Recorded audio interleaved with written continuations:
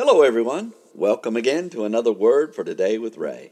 And before we begin, let's open our time with prayer. Heavenly Father, it is such a joy to come day by day looking into the insights of your Word that you want to give us about you and your Son Jesus. I pray today, Lord, that our time together with your Word will teach us about your ways and the way you want us to be in this world. And we'll give you thanks in Jesus' name. Amen. The title to today's lesson is Justified by the Faith of Jesus Christ, and it's taken from Galatians chapter 2 and verse 16.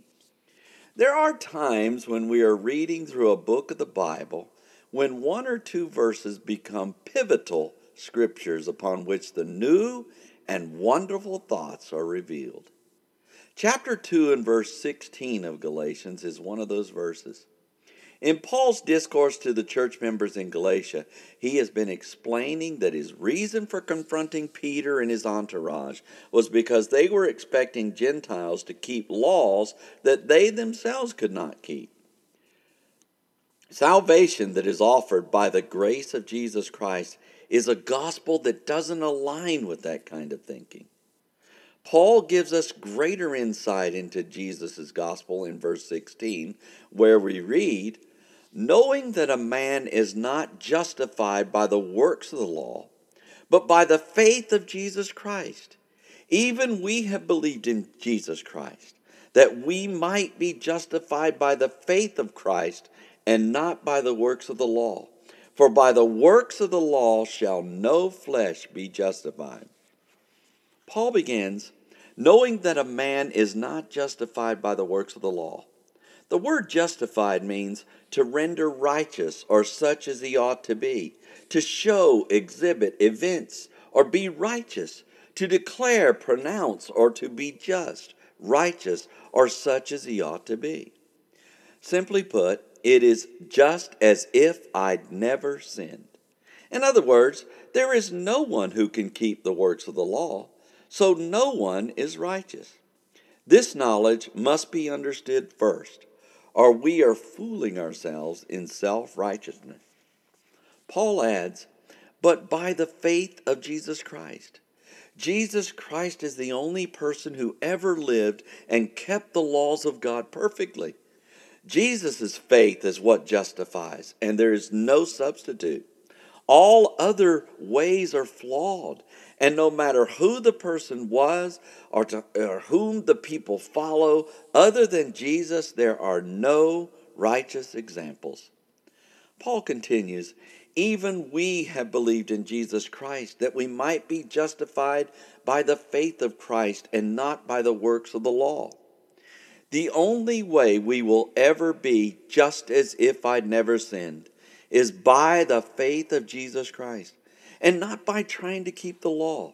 Oh, we might keep it for a few moments or maybe even a little longer, but the moment we break the law in any form, we are unrighteous again. However, when we believe in Jesus Christ, his perfection of keeping the law becomes our justification. Jesus kept the law, and Jesus died because of our not keeping the law. And therefore, when we believe in him, his life is substituted for ours. And justification that we could not and cannot earn on our own becomes ours as well. Paul concludes this verse with, for by the works of the law shall no flesh be justified. Once again, Paul emphasizes that works of the law will justify no one. It isn't the law that's bad. It's that those who attempt to keep the law cannot do so. This is why the behavior of Peter and the rest who shunned the Gentiles was so out of line. They were portraying the idea that they as Jews were somehow able to keep the law and the Gentiles were not. Therefore, they needed to separate themselves from them. Paul concludes that no one, Jew nor Gentile, is able to keep the law. And therefore no one should be excluded. Everyone has opportunity to allow the substitutionary appropriation of the faith of Jesus Christ to become the basis for justification, and no one is exempt. At this point, those who are reading these words should be shouting, "Hallelujah!" because we have such an offer from God.